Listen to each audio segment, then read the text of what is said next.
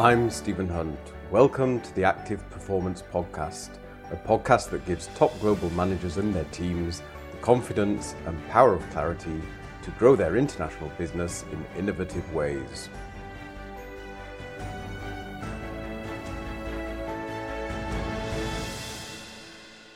This week, aims and assumptions. We look at a story of two global managers, the assumptions they made, and the surprising impact that had on their ambitions, aims, and achievements.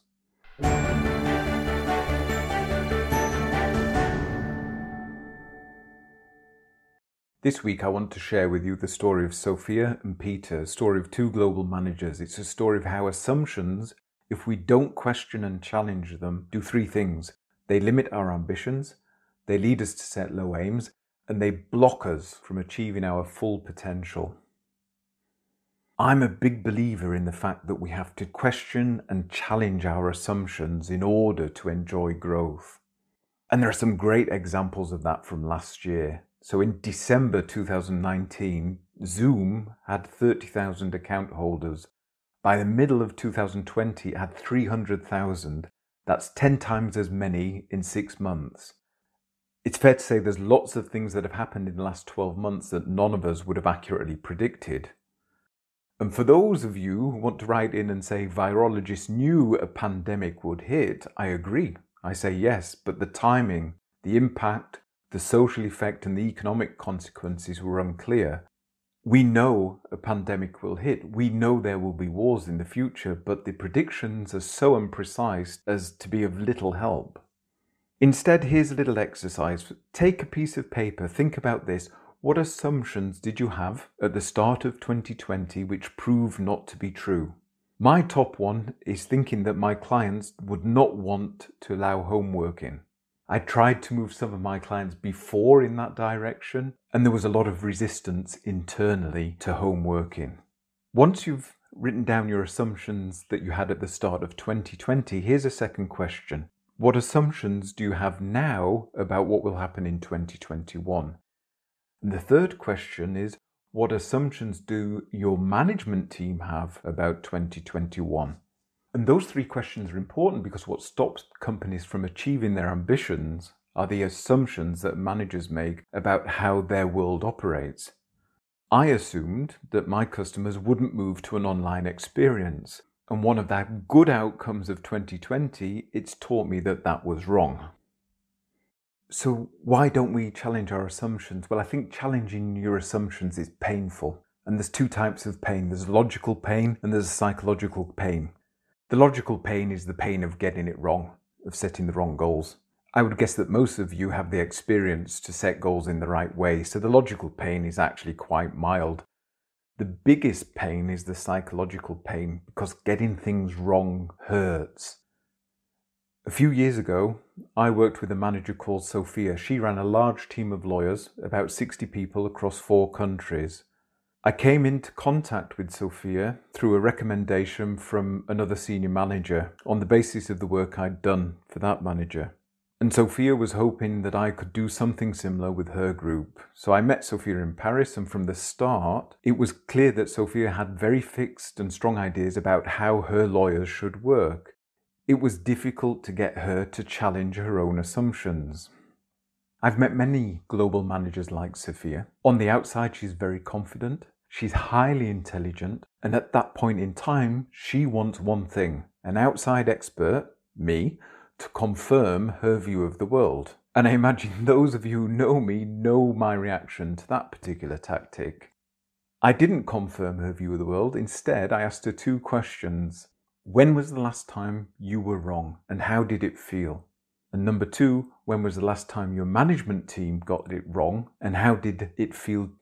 Today, I can't honestly remember Sophia's answer to those 2 questions. What I remember is Sophia didn't want to be vulnerable. She didn't want to look weak.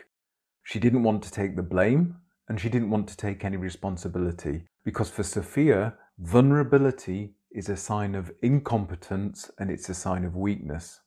And you see this time and time again with high achievers. Many of them have convinced themselves over the years that leading means being decisive. They then think that decisive means showing no weakness and showing no vulnerability. Always, in every situation. It doesn't. And for people like Sophia, their thinking goes something like this. Leading is all about taking decisions. Decision making is by definition about being decisive. So not being decisive is being weak and vulnerable. The weak and vulnerable are losers. I want to be a winner, so I won't show any weaknesses or be vulnerable.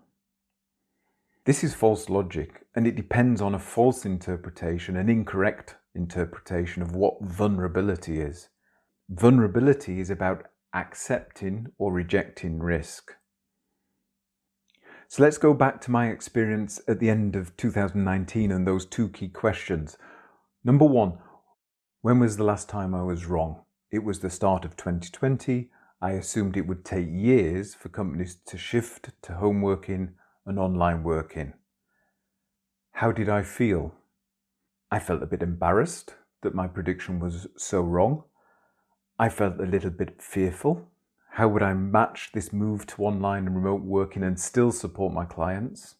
And not having full and complete answers to that question made me nervous. I felt frustrated. I was frustrated that only a few of my clients had the tools and processes to work remotely, and the ones that didn't were delaying projects.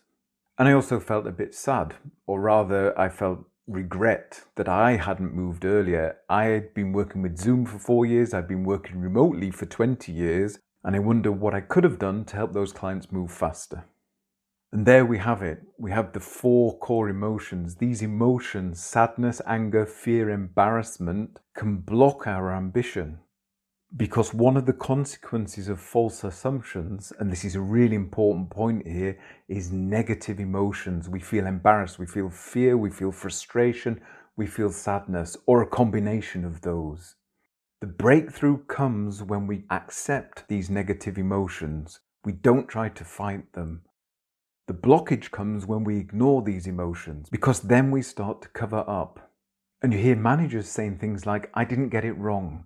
Or you hear people saying our management team was essentially right.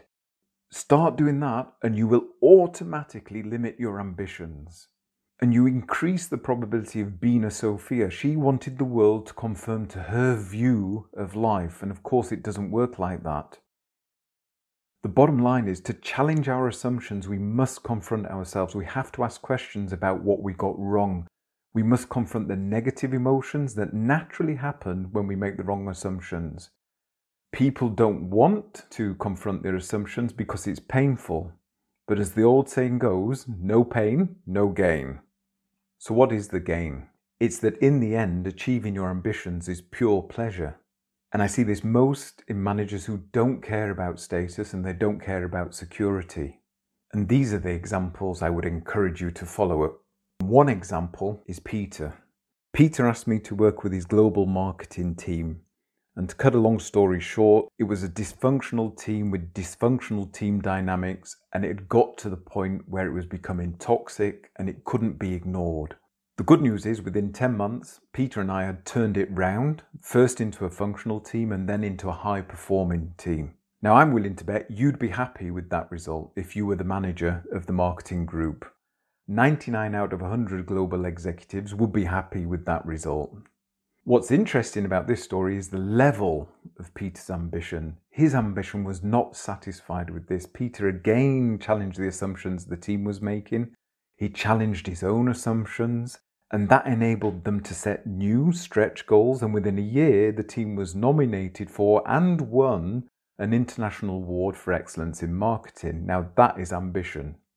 And when you look at it that way, it's easy to see the gain that you get from confronting your assumptions. The gain is the pure pleasure of seeing a group get great business results. To sum up here, as the year starts, I'd invite you not to limit your ambitions with false assumptions. Put your assumptions up for challenge, then decide, then act.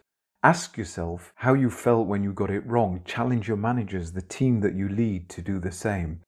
It will cause pain. The pain is short term, and it will cause gain. The gain is long term. It will cause growth.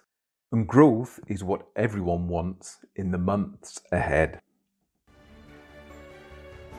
I'm Stephen Hunt. If you'd like to find out more about me or the services that I offer, please go to stephenhunt.net or find me on LinkedIn. You'll find more resources there on the themes we cover in this podcast. Join me next time for more on how top global managers use confidence and the power of clarity to grow their business.